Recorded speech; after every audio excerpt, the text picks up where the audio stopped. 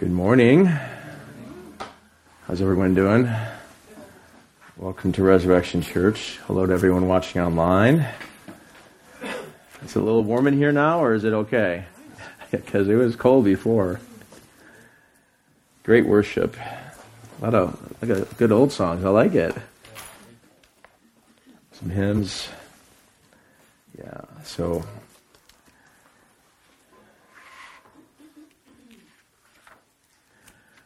So, as you guys know, we have been going through the book of Hebrews, and we've completed 10 chapters. And then Christmas came. We did some Christmas messages, and then we're taking still a pause. We'll come back to Hebrews in a few weeks to finish the last 3 chapters. And we're doing a little series on principles of ministry, and this is an opportunity for me to kind of share what I think are the philosophy of ministry that I see in the Scripture. Things that I think are important, and these principles aren't in any particular order. Like this one could have been the first one, but it wasn't. So the first week we did, the first principle of ministry was servant leadership. And then last week we did the emphasis on grace. That's another principle. And today is a very important one. These are all important. And that is, the third principle is the centrality of the Word of God. The centrality and priority of the Word of God. Now, this is like a no-duh type of message.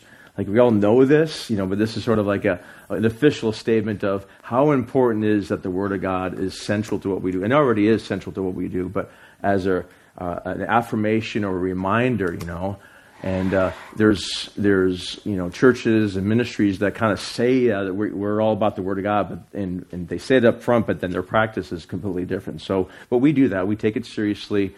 We study it verse by verse through books of the Bible, and we try as much as we do to always use Scripture to point to, hey, here's found in Scripture what we're doing, or an idea or principle, or verbatim, here, this is what we're doing. They did it there, we'll do it here, And so, but I think it's so important, and the Word of God has been central throughout, church history, it was central to Christ. You think about Jesus and his ministry, is the Scripture was central to everything he did. He begins his ministry in Luke chapter 4. He reads from Isaiah 61. He says, well, go there. Okay, we're going to turn some pages. You guys good with that? Okay, we're going to turn some pages. So like Luke 4, which Luke 4 and Isaiah 61 are kind of like the key verses of our church, right? Luke 4, he begins his ministry with these words. He reads in verse 18, he's opening up the scroll, he reads from Isaiah, and it says, "The Spirit of the Lord is upon me, because he appointed me to preach the gospel to the poor.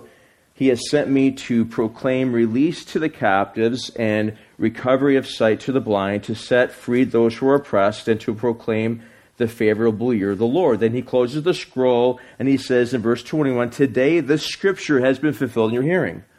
And you find out in Jesus' ministry, everything he does is a fulfillment of Scripture, or was spoken of by Scripture, and he's just doing what the Scripture foretold he would do.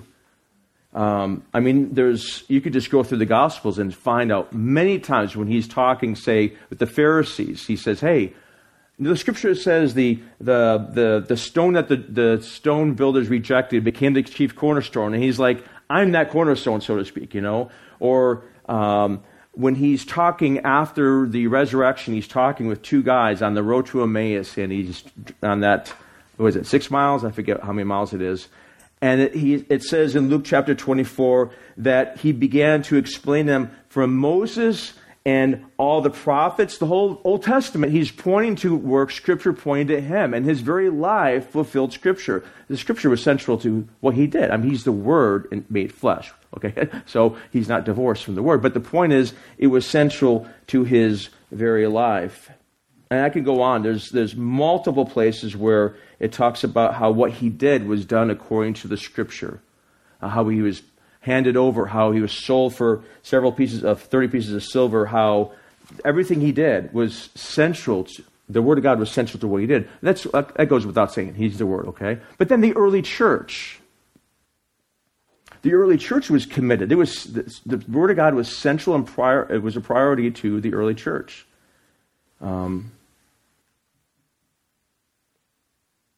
It was I mean, you go to Acts, so like say Acts chapter 6.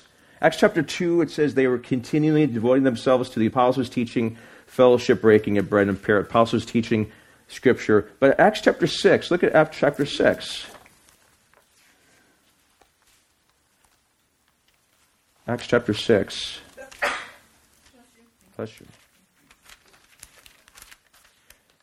In Acts 6, there's an issue where there isn't enough food going around to some of the widows, and they're like, what do we do? And, we want to make sure that they're taken care of. And they said, well, select some people, some brothers that can help do that. These are the first deacons to help do some practical stuff. And the apostle said this, but we, verse 4, Acts 6:4 says, but we will devote ourselves to prayer and to the ministry of the word. It was a priority to them. They took it seriously. Hey, we're disciples, but yet we need to be in the word. Because we need to make sure what we're saying is accordance to the word of God, And look what happens. As a result of this, they chose some men, including Stephen and others. In verse 7, look at verse 7. And the word of God kept spreading, and the number of disciples continued to multiply greatly in Jerusalem, and a great number of priests were becoming obedient to the faith. Because the disciples were able to focus on the word of God, and then there were some practical things that happened. The deacons did that the ministry grew. They knew that they had to focus on that. You see the first sermons in book of Acts, Acts chapter 2. The Holy Spirit comes in Acts chapter 2, right? And Peter gives a sermon that quotes from Joel 2, Psalm 16, not 16. My brain is not working right now. Joel 2, Psalm 16, Psalm 110, Psalm 132, 1 Samuel 7. He's quoting all from Scripture, and you don't have to go there. It's Acts chapter 2. Holy Spirit, Pentecost is given. His first sermon is full Scripture. Stephen, in Acts chapter what? Where's Stephen at? Acts 7. His sermon is like a lesson in Old Testament history. It's all Scripture. It's all founded on the Word of God. Everything he said was like, here's what the Scripture's saying. And he gets to his point and he said, hey, the Israelites rejected God's Word, and so are you right now by rejecting Christ, and they got mad at him and he stoned him. But it was all Scripture. It was central to what he did. This is obvious stuff. We'll get to some of the other things that happened. It is central to Paul's teaching. The Apostle Paul, he says, go to Acts chapter 20. We'll go to Acts 20. Paul is meeting with the Ephesian elders. I think it's Acts 20. Yeah, Acts 20. And he's getting ready to go to Jerusalem and eventually being handed over and tried and kind of, he's going to lose his life eventually. But he goes and he makes a stop in Ephesus, or he meets the Ephesian elders meet him on the way there. And he's warning them, he's telling them about his love for them and his service to them. In Acts chapter 20, he says, verse 18, you yourselves know from the first day I set foot in Asia how I was with you the whole time, serving the Lord with all humility and with tears and with trials which came upon me through the plots of the Jews, how I did not shrink from declaring to you anything that was profitable and teaching you publicly from house to house, solemnly testifying to both Jews and Greeks about repentance toward God and faith in our Lord Jesus Christ. And then skip on down to verse 26 and 27. Therefore I testify to you this day that I am innocent of the blood of all. For I, verse 27, did not shrink from declaring to you the whole counsel or purpose of God. Paul's like, I was with you and I made sure I told you everything according to the Scriptures, right? In Acts 17, go to Acts 17, Paul is in a place called Berea in Greece. I've been there. It's in the northern part of Greece, if I remember correctly. And he says that those in Berea, look at verse 11, 17:11. Now these brothers in Berea were more noble-minded than those in Thessalonica, for they received the word with eagerness, but then they examined it, the Scriptures daily, to see if whether things are so. So Paul is teaching, he's teaching principles, he's teaching about Christ, and they're checking it out. Is this founded on the Word of God? Okay, that's good church folks right there. See, not everything you hear that has a Christian label is truly Christian. Not every single book in the bookstore that has, hey, I'm Miss So-and-so, and I wrote a book about how to be a better housewife in Christ. And it's like, you gotta put on your gospel filters, and just because it has a Christian label doesn't mean it's truly Christian. That's like, we have to know the Word of God. And I'm preaching to the choir, and that's okay. The choir needs preaching to sometimes, and so do I. And just everything we do in this church is founded on the Word of God. We tried it, right? As much as possible. And we want to honor God's Word. We don't worship God's Word. So people say, oh, you guys just worship the Bible. No, we worship the God of the Bible. We so want to know what the Lord is saying that we're gonna take some time to study it. And we may have different interpretations of certain texts. So we'll talk, how does that? We try our best to do that because we're hungry to really want to know the truth. And Paul, he commends these people in Berea. That's why he tells Pastor Timothy, go to 1 Timothy 4. Go to 1 Timothy 4. Timothy's a young pastor.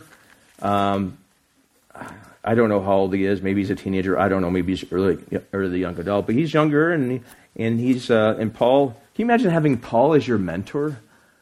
Oh, come on. I mean, can you imagine? And that was, if he had cell phones back then, what do you think about this, Paul? And Paul is pouring into this young man's life because he is shepherding a church and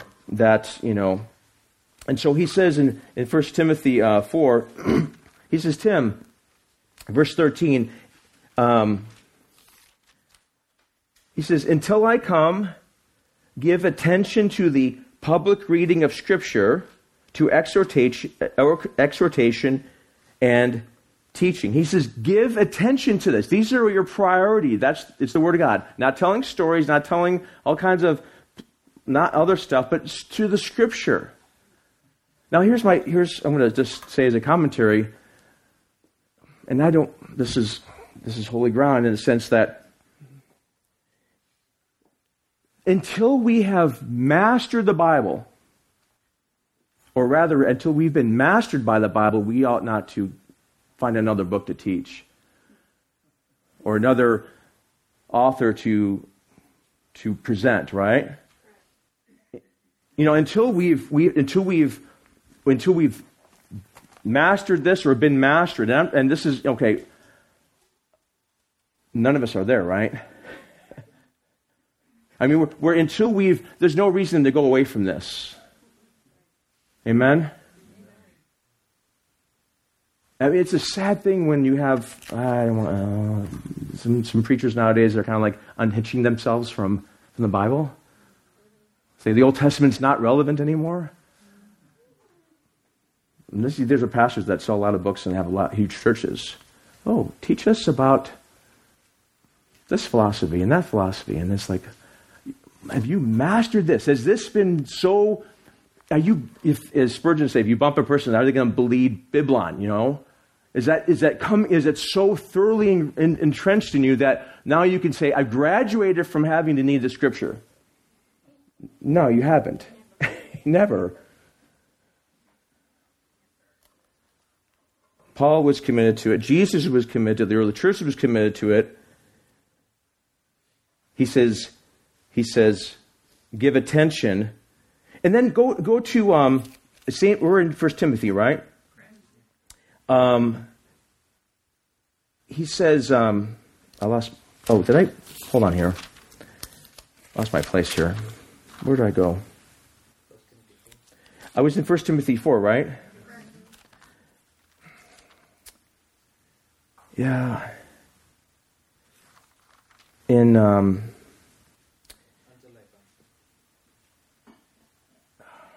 I know I wrote down the scripture and I wrote down the wrong reference, and I know this is embarrassing, but I'm human, okay? I'm not Jesus, okay? I know, okay, I think it's in 2 Timothy. He encourages Timothy, 2 Timothy, he says, don't neglect your gift him. In 2 Timothy, he's writing to a discouraged pastor, Timothy, who just wanted to give up. He's discouraged. He's kind of like, No, that's verse 11. Where am I at? Don't neglect the gift. Yeah. 4:11. I was there. Yeah. Why did I write down that? Yeah, don't neglect. Okay, now, where am I at? 1:4:11? I do have a Holy Bible in my hand. Oh yeah, verse 14. I'm looking at verse... 11 was like Take pains in these things, right? Yes, be absorbed in it. I for some reason I wrote that. I had the right I had the wrong chapter down.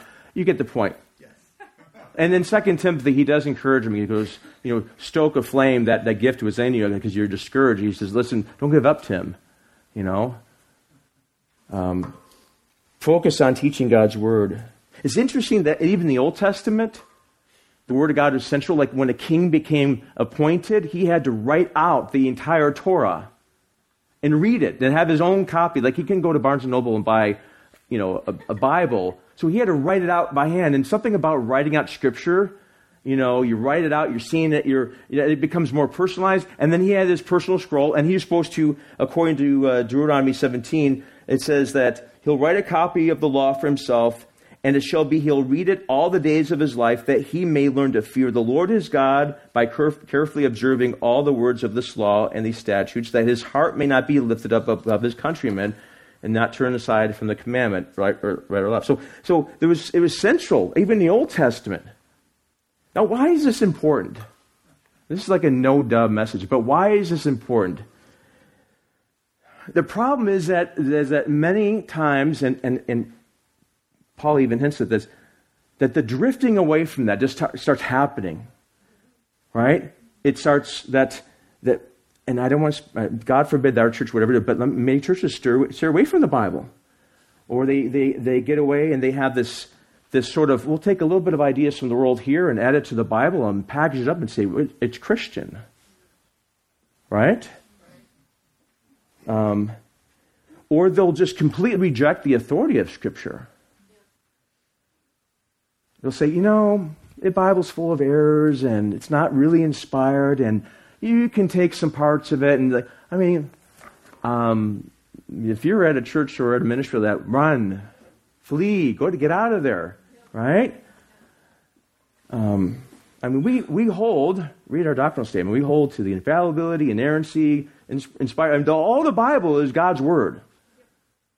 Even Jesus says, not one jot or tittle. Those are little dash marks in the Hebrew language. They're kind of like this real small, like apostrophe, like a little part of a letter.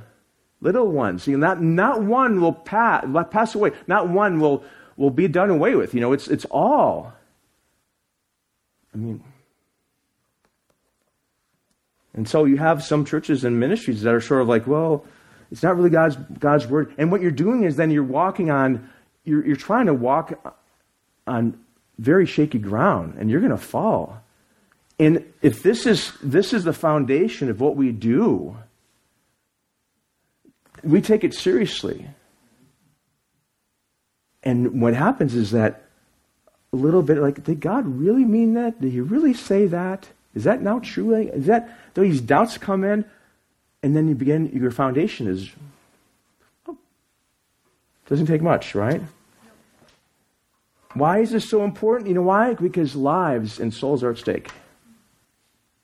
I don't do this because I just want to hear myself talk. Right? I personally, I ran. I was so afraid to do this kind of thing because the responsibility is so great. And it's not me, it's God's word that does the work, right? But here I'm standing trying to present, and I realize eternity is at stake for some people, for all of us actually, right?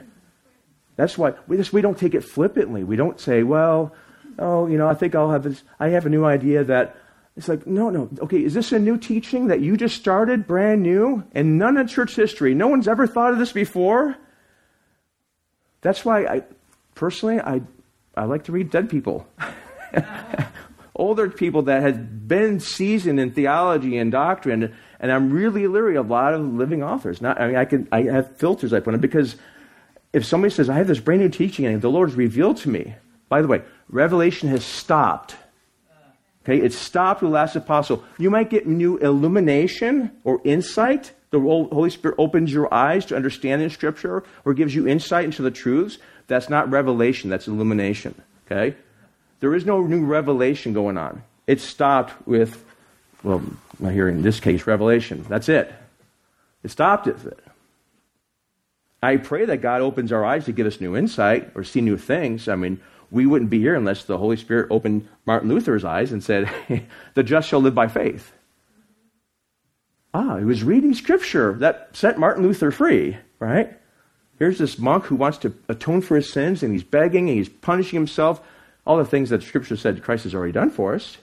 So why are you adding to that? And it's in the midst of doing this that the Lord opened his eyes and said, the just shall live by faith.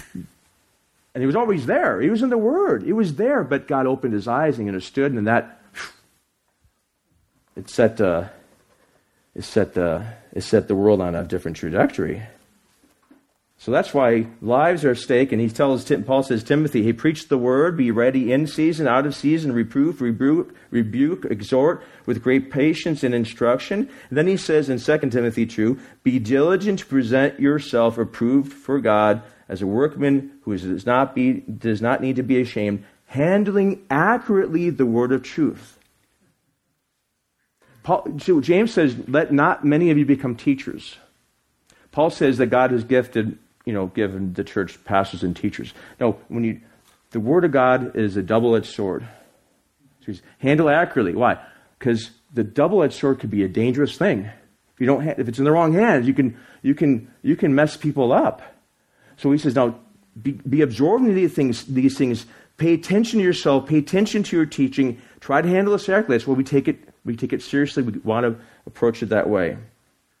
I want to give you some problems that happens, like 5 or 6 problems that happen when a church drifts away from the Bible. This is not my main section here. I'm just going to give you some problems that are happening, and you can attest to this in real life. What are the problems that happen when a church drifts away from the Bible? The first problem I see is that there's an elevated view of man then. When the Scripture is not viewed as inspired, infallible, and have authority, and it's kind of hodgepodge thing, then what happens is that man is elevated in their thinking. Why? Well, you're not as sinful as the Scriptures say. I don't feel that bad. Not that bad. So the man becomes elevated in their view. We can do great things. The problem really isn't that bad. Sin isn't great. Oh, those people back in those years were wrong, but now we can solve our own problems. That's an elevated view of man.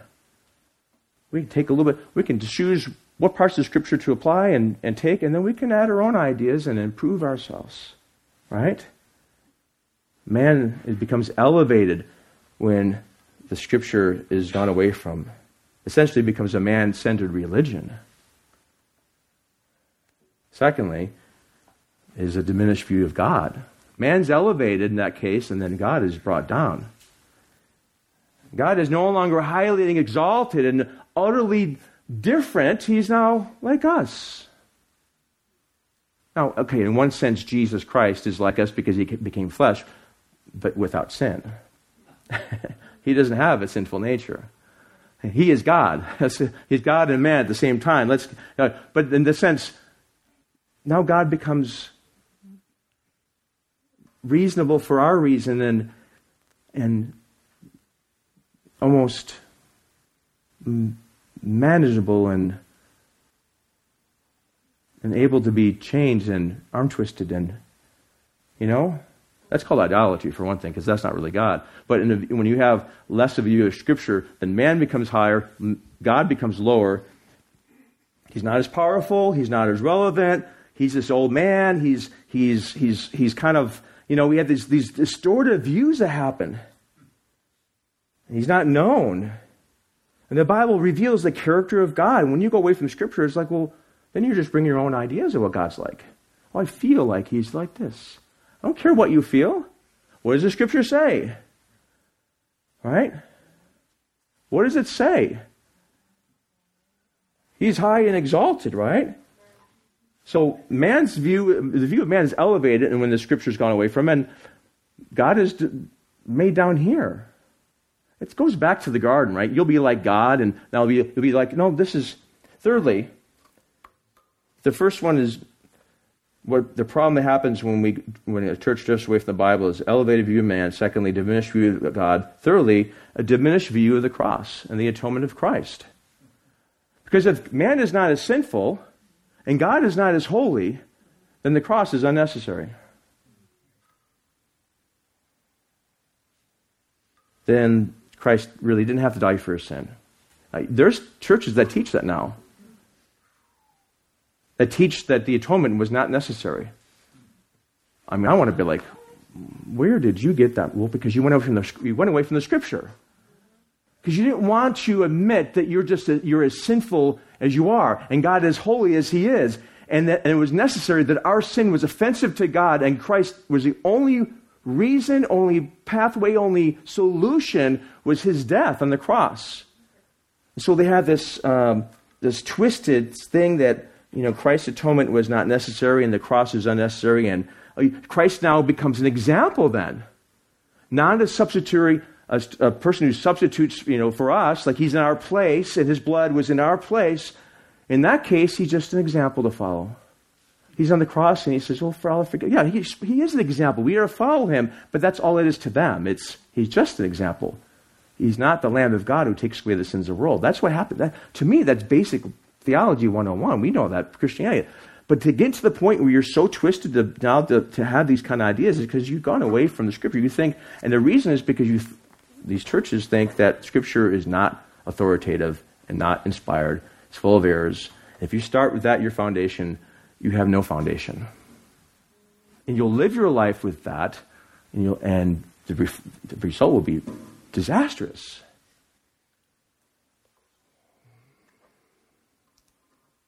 Fourthly, it results in these are logical, but it results in non-biblical and potentially destructive views coming to the church. So, like Acts 20. Are you guys still in Acts, or did I leave you in Timothy? Go back to Acts 20. Acts 20.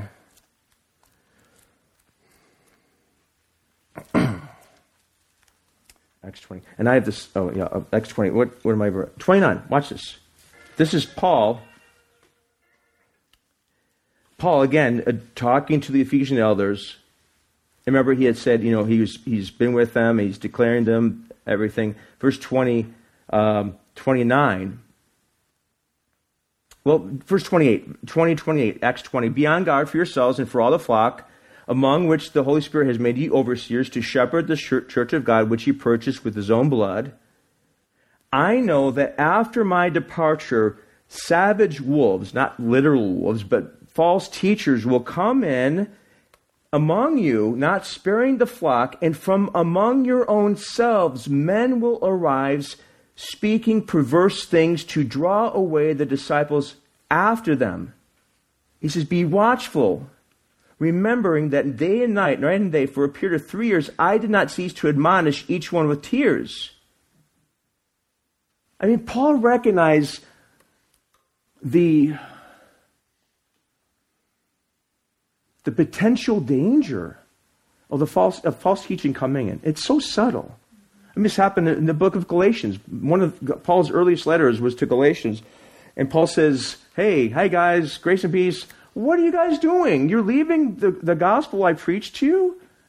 The gospel of grace? Some people came in and said, hey, you have to be circumcised, you've got to follow the law in order to be saved. He goes, no.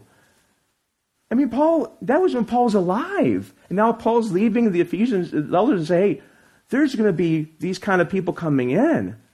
And if Paul was warning them for years with tears, begging them, warning them, hey, stick to the Scripture. How much more? I mean, today, you go on YouTube, you go on, what's the TikTok? I've never seen TikTok. People are making videos, Christian videos that are full of garbage theology. And people don't know any better.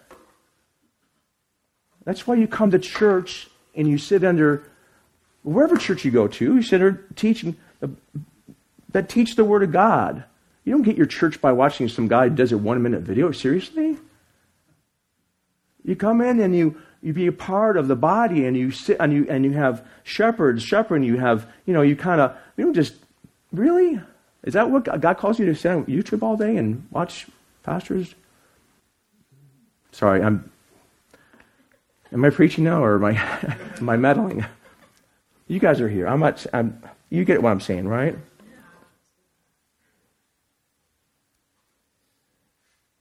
If it results in the elevated view of man going away from the Bible and diminished view of God, diminished view of the cross, and potentially destructive things coming into the church. But even Peter says, beware of false prophets that rose among them, just as there will also be false teachers among you who will secretly introduce destructive heresies, even denying the master who bought them, bringing swift destruction upon themselves. That's why, be in the Word. If I say something that's, I come to him and say, what do you mean by, where's that? Hey, do that. That's good. I might say, I misspoke, or I got the principle here, I got that. We can, that's okay. God forbid if there's pastors in churches, they're untouchable, right? They have the entourage of security in front of them, and they preach and they go disappear, and then you can never talk to them, never, hey, what do you mean by this? Or help me understand this scripture. Our purpose here is to grow in the Word, right? And grow in the grace of God. Fifthly, the fifth problem is when a church drifts away from the Bible, it results in lives being lived out sinfully, because it's not according to Scripture, it's according to their own ideas of what's right and wrong, according to their own desires. Like sin becomes redefined. Oh, that's not a sin anymore. That lifestyle is no longer a sin because I feel it's different. I feel God's so gracious that, really? Are you going to stand before God and say, I lived this particular way and I didn't think it was sin? And God says, what did my word say? See, here's the thing. Because it's written down. I think when God decided to write, and when he wrote the first 10 Commandments, he wrote it with his own finger on granite or whatever the stone was. I think it was granite. It was like, it is now written. Jesus says to the devil, it is written, right? So when it's written, it's not just some ethereal thought out there. Ooh, it's mystically sounding. Oh, it's actually in black and white, right? It is written. So when it's written, it's like, now it's official. Now everyone is a witness. The devil, the angels, everyone say, okay. Now even the devil knows the Bible. And he's a slick Bible guy, because you know something? If he wasn't, when he's tempting Jesus and Jesus responds, it's written, and then the devil comes on and he goes, hey, throw yourself off from the pinnacle of the temple, because it's written. He will give his angels charge over you. Hey, you're right. That does say that in the Word. I guess, and Jesus says, no, time out. That verse does not apply to jumping off temple pinnacles, or buildings. There's another word there's a priority here. Don't test the Lord God. That's so subtle. That was Jesus. Now, that's Jesus after 40 days of fasting. Now, after 40 minutes of having not food, we can't last half a day, We turn into a different person. How many of you guys get hangry? Yeah, hangry is. 40 days of being hangry. He's not hangry. If the devil is able to deceive a third of the angels who've seen God, oh, I can just manage on my own? No. Lord,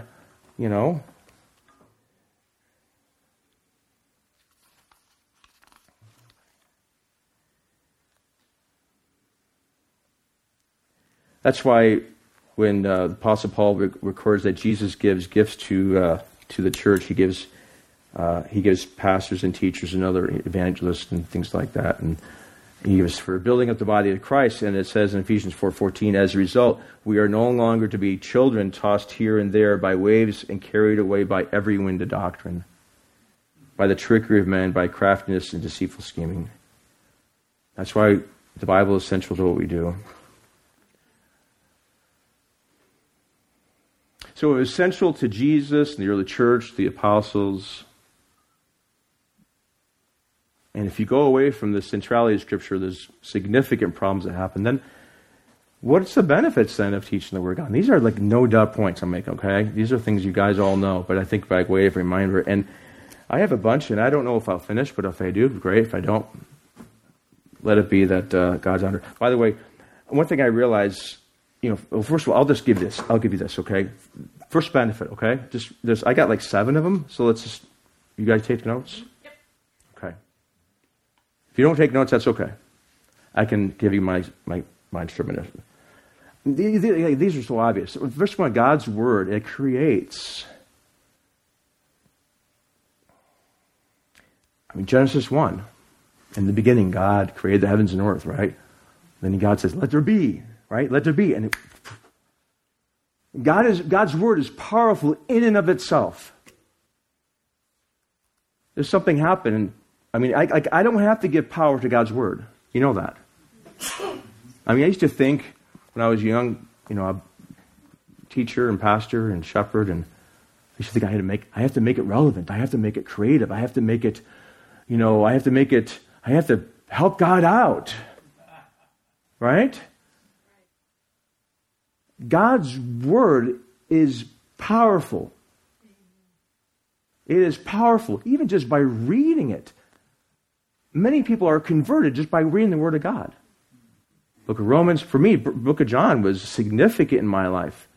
I was saved, I came back, I was away from the Lord, I came back, and I was reading the Book of John, and something happened as I was reading the Gospel of John.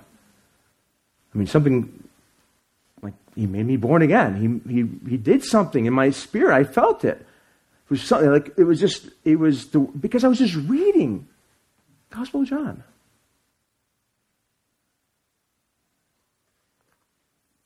That's why, like we'll go to Isaiah 55. Isaiah 55.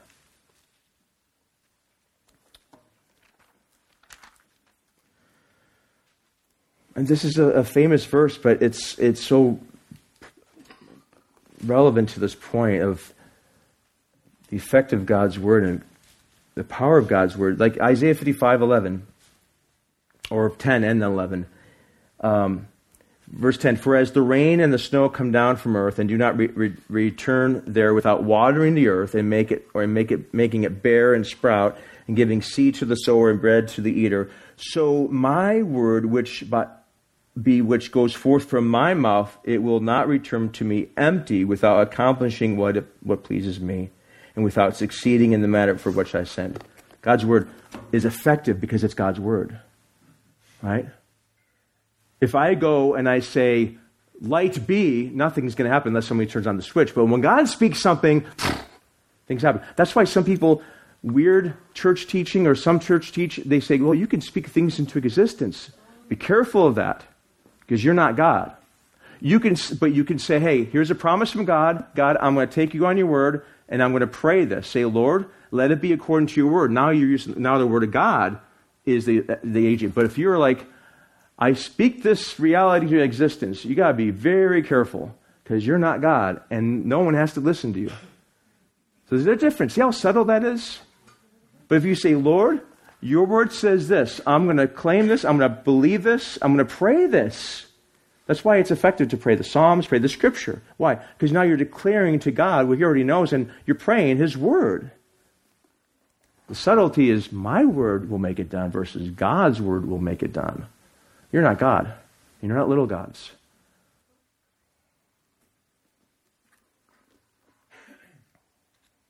So if it creates the second point, the second benefit of the word of God is it gives life. Now go to Ezekiel 37. You're already in Isaiah, so just go to your right. Just a couple books. Ezekiel 37.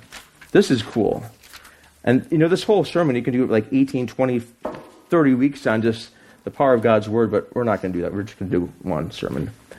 Isaiah 37. Ezekiel 37. I'm sorry. Ezekiel 37.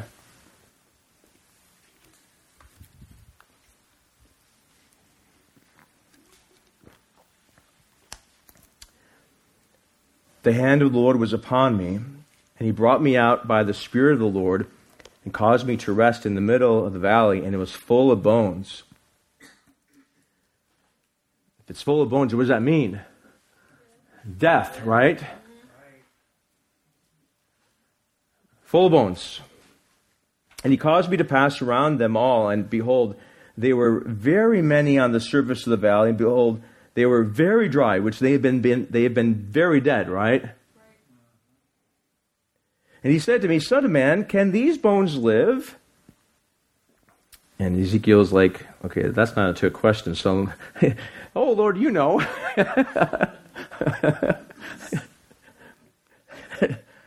Then he said to me, prophesy over these bones. I mean, speak to these bones, Ezekiel, and say to them. Now, he's doing this in response to, he's obeying God's commandment to do this, right? He's not going this on, this is God telling him, do this. Prophesy to these bones and say to them, O dry bones, hear what? The word of the Lord. Thus says the Lord to these bones. Remember, in the Old Testament, the prophet, when the prophet spoke, it was the word of God. In the Old Testament, and many of the words the prophet spoke aren't recorded in the Old Testament. Let's just say Ezekiel is one of them who is recorded. So when he's speaking, he's declaring, thus says the Lord. That means God's now speaking. Okay, so this is God speaking. Thus says the Lord, to these dry bones, behold, I will cause breath to enter you that you may come to life. I will put sinews on you. Are those ligaments? Is that what sinews are? Or are they like a tendon? I will put sinews on you. I knew that. Make flesh come upon you, cover you with skin, and put breath in you that you may come alive, and you will know that I am the Lord. I am Yahweh. So I prophesied as I commanded.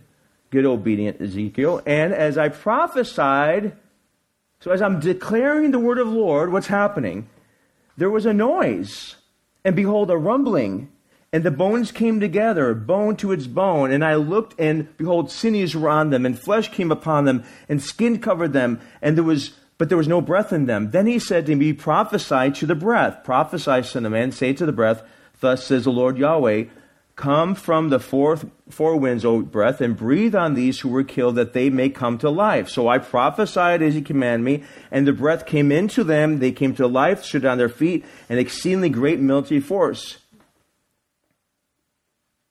Son of man, these bones are the whole house of Israel. They say, our bones are dried up, and our hope has been perished. We are completely cut off. Therefore prophesy to them, thus says the Lord Yahweh, behold, I will open your graves and cause you to come out of your graves, my people, and bring you into the land of Israel. Then you will know I am the Lord, when I have opened your graves and caused you to come out of the graves, my people. And I will put my spirit within you, and you will come to life, and I will place you on your land. Then you will know that I, the Lord Yahweh, have spoken and done it. Here's my point. It brought life to something that was so dead. It says they were very dry, these bones. And by the declaration of the Word of God being proclaimed and heard, things happened. Life happened. It wasn't Ezekiel's word. It wasn't man's word. It was God speaking, and life happened. That's why when the pastor preaches the gospel and declares the word, the Holy Spirit does something in the spiritual realm through the Word of God to bring life or to. And I can't imagine the scene, what that was like for Ezekiel. All of a sudden see these bones come together and then bodies and then wind. How do you make sense of that? But that's God, right? That's why Jesus was able to say, Lazarus, come forth. The power of his word to give life. Ears, be opened to the deaf person, right? I love what Martin Luther said about the Reformation and what God was doing through that. And of course, he didn't seek to try to start. He wanted to reform the church, the Catholic Church from within. But God obviously had other ideas. And here's what Martin Luther said about his accomplishments. He said, "I simply taught, preached, wrote God's word. I simply preached, taught, and wrote God's word. Otherwise, I did nothing. The word did it all." And here, this is a man who wrote volumes of works, and he would teach, like at 5 a.m., he would teach from the epistles, and in the afternoon from the Gospels, and that night maybe from the Old Testament. He was daily sometimes, He goes, "I just taught it, preached it, wrote God's word, otherwise I did nothing. The word did it all." God's Word did it all. God's Word doesn't need help, does it? Let me give you one more, and then we'll finish for today, okay? One more benefit of God's Word. Teaching and living your life in God's Word is, first of all, it creates. Secondly, it gives life. Thirdly, it brings stability to life. Now, this is practical stuff, right? This is when your life is built on the Word of God, there's stability there because it's founded on a good foundation. So let's go to Psalm 1. Psalm 1. You guys know Psalm 1, but let's go to Psalm 1 and point something out here.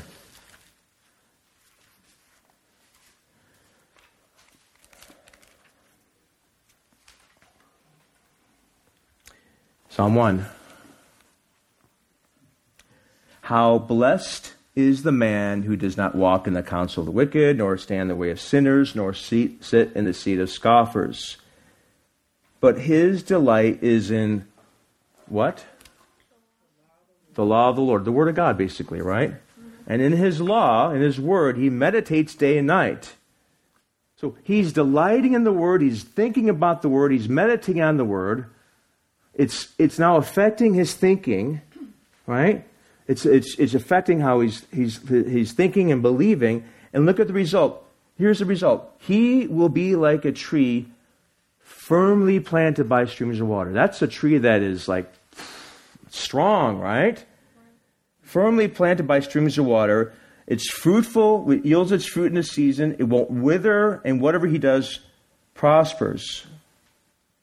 The psalmist contrasts that person who lives their life with the Word of God being central with the one who's not, who's scoffing, who doesn't listen to it. Watch. The wicked are not so. They are like what? Okay, there's no stability in chaff, is there? The wind drives it away. Go to Matthew 7, and we'll finish with this, okay? Matthew 7. You guys good? Okay. Matthew 7. Jesus he's just finishing up we're in verse 24. Finishing up the Sermon on the Mount. And Jesus says, verse 24 of Matthew 7, therefore, everyone who hears these words of mine, by the way, Jesus' words are equivalent with the Word of God, so we know that. Everyone who hears these words of mine and does them may be compared to a wise man who built his house on the rock. And the rain descended, and the rivers came, and the winds blew, and fell against that house, and yet it did not fall, for it had been founded on the rock. And let me just say something, okay? Can I just say something? Of course I can. Many times, and nowadays, the gospel is presented as this. If you accept Christ, your life will be hunky-dory and never have any problems. Okay? Your life will be easy. It'll be like, what's that one video we watched about a worship song where at the end of the song, everything at the end of the episode is, everything is okay by the end of the episode, right? The reality of this is young people especially, okay? Those who are watching, you guys in your town, listen. Jesus said this, if you follow me, the world's going to hate you and you're going to have problems. If you follow me, it means picking up your cross and being hated, disliked, rejected by your peers, by those around you. You're going to have problems in this life. I talked to somebody yesterday. I won't say who it was, but their son, I think it's their son, they were having issues because they had heard the understanding. I was like, if you follow Jesus, then there'll be no problems. Your life will be protected from problems. And this young man said to his mom, that's not true.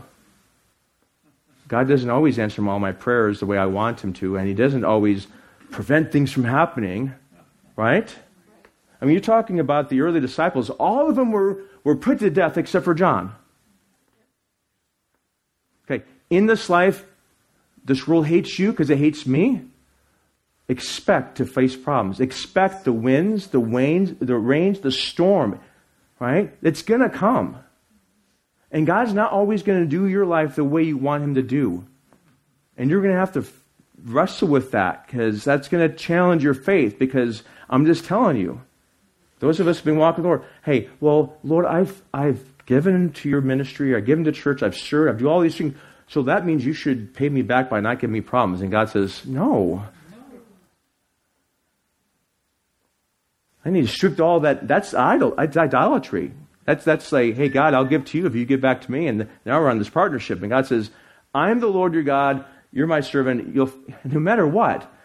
Even Paul is presented with the thorn in the flesh. He goes, God, take it away. And Jesus says, no, actually my grace is sufficient. And Paul says, okay, Lord. And I can't understand why God, he allows things and he does that. The point is, the winds and the storms will come. Now, are you going to stand or fall? How are you going to stand? If you're founded on the Word of God. Okay? So Jesus says, all that came, and yet it did not fall, because it was founded on the rock. It was founded on the rock. There's Christians around the world who are being persecuted. And God forbid, I pray that we never have to experience, harsh things. But let it be, though, that we are faithful to God. And maybe sometimes those, there's times, you know how it is, times of great distress that force you to your knees to say, God, please help me now. Life is going great, but then when life doesn't happen great, then you're like, Lord, I need your help, right? You know how it is. When you've gone through trials and you've been desperate, that's a good thing, right? It's purified your life. But anyway, not everyone, and so verse 26, and everyone who hearing these words of mine and not doing them may be compared to a foolish man who built his house on the sand, and the rain descended, the floods came, and the winds blew and slammed against the house, and it fell, and great was its fall. What's his point? You hear God's word and do something. If your life is built, not just hearing God's word, but obeying it, living it, you're going to have winds and rains and storm and other kind of things. But if God's word now is in your life, and you take it seriously, you might get, the house might get pelted, but it's still going to stand. But if your life is not built on the Word of God, then you'll just leave. You'll leave the faith. You'll say, Jesus doesn't work. It's not practical. It doesn't work. Really? Because you're not living on truth. You're living on a lie. Amen? Well, I'm going to continue this next week because there's more points I want to make. But let me just pray. Father, thank you for your word. Lord, I pray, first of all, that you would grant, and I'm assuming this is true, but I pray that you would grant each person here, watching online, whoever's hearing this message, a love for your word, a hunger for your word. I mean, your word, Lord, reveals who you are, for one thing. It reveals your nature, your character, your love, but it also reveals who we are. It reveals your gospel, your plan. It's your word, God. Let it be that we are people so in love with you that we want to hear from you through your word. You speak through your word, Lord. And let it be that we are people that doesn't just give the word of God a token acknowledgement, Lord, but our very lives are directed by your word and by your Holy Spirit who gives us understanding of your word. I pray, Lord, especially for our young people. Give them a hunger for you, Lord, and your word.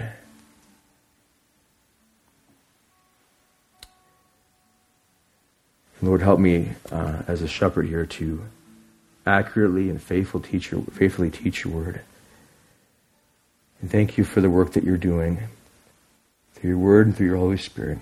In Jesus' name we pray. Amen. Amen. Why don't we stand up?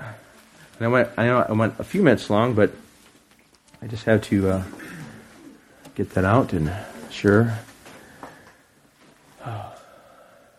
God is good, isn't He? Amen. Amen. Well,